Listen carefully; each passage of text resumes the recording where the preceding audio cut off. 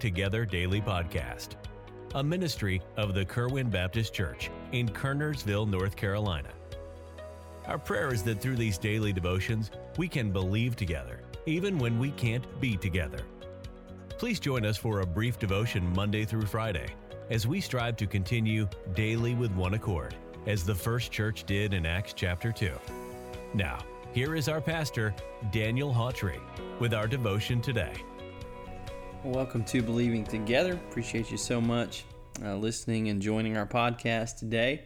My name is Frank Newsom. I'm the youth pastor at Kerwin Baptist Church, and I'd like to share a couple of verses with you out of the book of Micah today, Micah chapter number 6. As we know, Micah, one of the minor prophets, and I want to read a couple of verses to you here. If you'd like to follow along, again, we are in Micah chapter number 6, and just before our passage begins that we're going to read, and we're going to start in verse number 6, but right before this passage begins, God has accused his people of forgetting him, of forgetting all that he has done for them. And when God is done with his charges, when he's done with his accusations, Micah begins to ask some questions.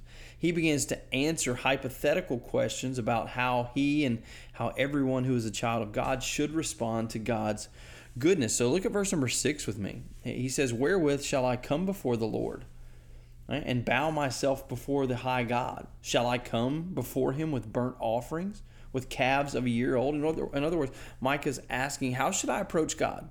How should I come before God? And he considered what would be an appropriate response to all that God has done, to all the blessings that God has given to us. How should we approach God? And his first thought was, well, maybe I should do burnt offerings. Maybe that would be the appropriate response to come before God and to get God's attention and to get God's approval. Of course, Micah was a good Jewish boy. He knew that God commanded there be sacrifices and all of those things. But those offerings that were talked about in the Old Testament, those offerings, those were an outward sign of repentance that had already happened internally. And so Micah kind of asked this question, is like, well, if I'm going to come before God, well, should I do it with burnt offerings? Well, now look at verse number 7. He begins to, build upon that, right? He says, verse number 7, "Will the Lord be pleased with thousands of rams, or with 10,000s of rivers of oil? Shall I give my firstborn for my transgression, the fruit of my body for the sin of my soul?" Micah just kind of goes over the top here. Right? He goes all in, well, maybe he would like 10,000 rams, or maybe he would like so many thousands of rivers of oil. Man, if I got to the point where I gave my firstborn to show God I was serious, is this what God cares about? And really, Micah is almost being sarcastic here, because he knows God doesn't care about any of those ceremonial, superficial things unless you and I have the basics. And so in verse number 8, Micah gives us the basic response to the love and the mercy and the forgiveness of God. God says, you've forgotten about me. You have forgotten the blessings. You have forgotten the deliverances. You've forgotten all of those things. And then Micah in verses 6 and 7 almost sarcastically says, well, maybe we should come back to God this way. But really in verse number 8, Micah tells us exactly what God requires. And we're kind of calling this the basics. Look at verse number 8 with me. He says, "He hath showed thee, O man, what is good, and what doth the Lord require of thee, but to do justly, and to love mercy, and to walk humbly with thy God." Now, first of all, I want you to see that very first phrase. He says, "He hath showed thee, O man." That phrase, "O man," this is about you. This is not about a priest. This is not about a church.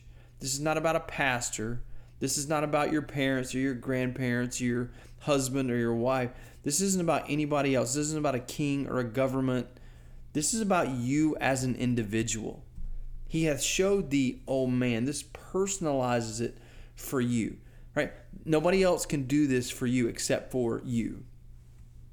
And Micah here says that God, he's not anti-sacrifice, right? God came up with the system on his own.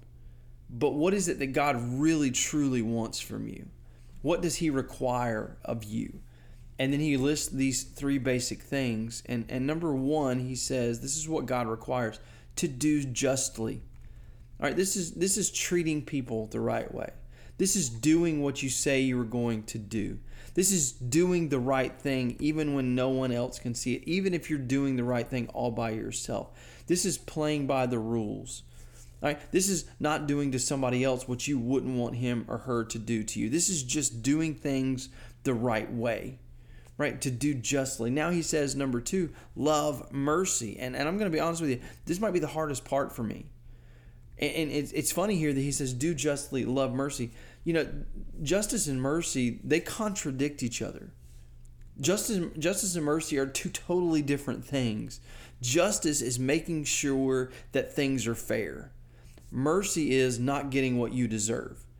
Right? When you go into a courtroom, you can't have justice and mercy in the same thing. Right? There's either going to be justice served or there's going to be mercy shown. But mercy is when someone gets let off the hook, when they get away with acting unjustly. And we are supposed to love it. That's what he says here. Love mercy. We are supposed to love it when someone isn't punished for his or her injustice. So as children of God, here's what this is saying. As far as our personal lives go, we ought to hold ourselves to the standard of to do justly. But we also ought to love mercy in other people. We hold ourselves to a higher standard than other people do. And that's tough, especially since we typically reverse that. We hold others to a higher standard than we hold ourselves. And we want to be shown mercy for every little hiccup, every little fumble, every little lie, every little mistake that we tell. We want to be shown mercy, but yet we want to almost kind of treat people the opposite way. Right? We want other people to pay for what they've done. We don't necessarily want to show other people mercy. And so number 3, he says to do justly, to love mercy. And then number 3 is to walk humbly. Right? This requires you to walk in harmony with God.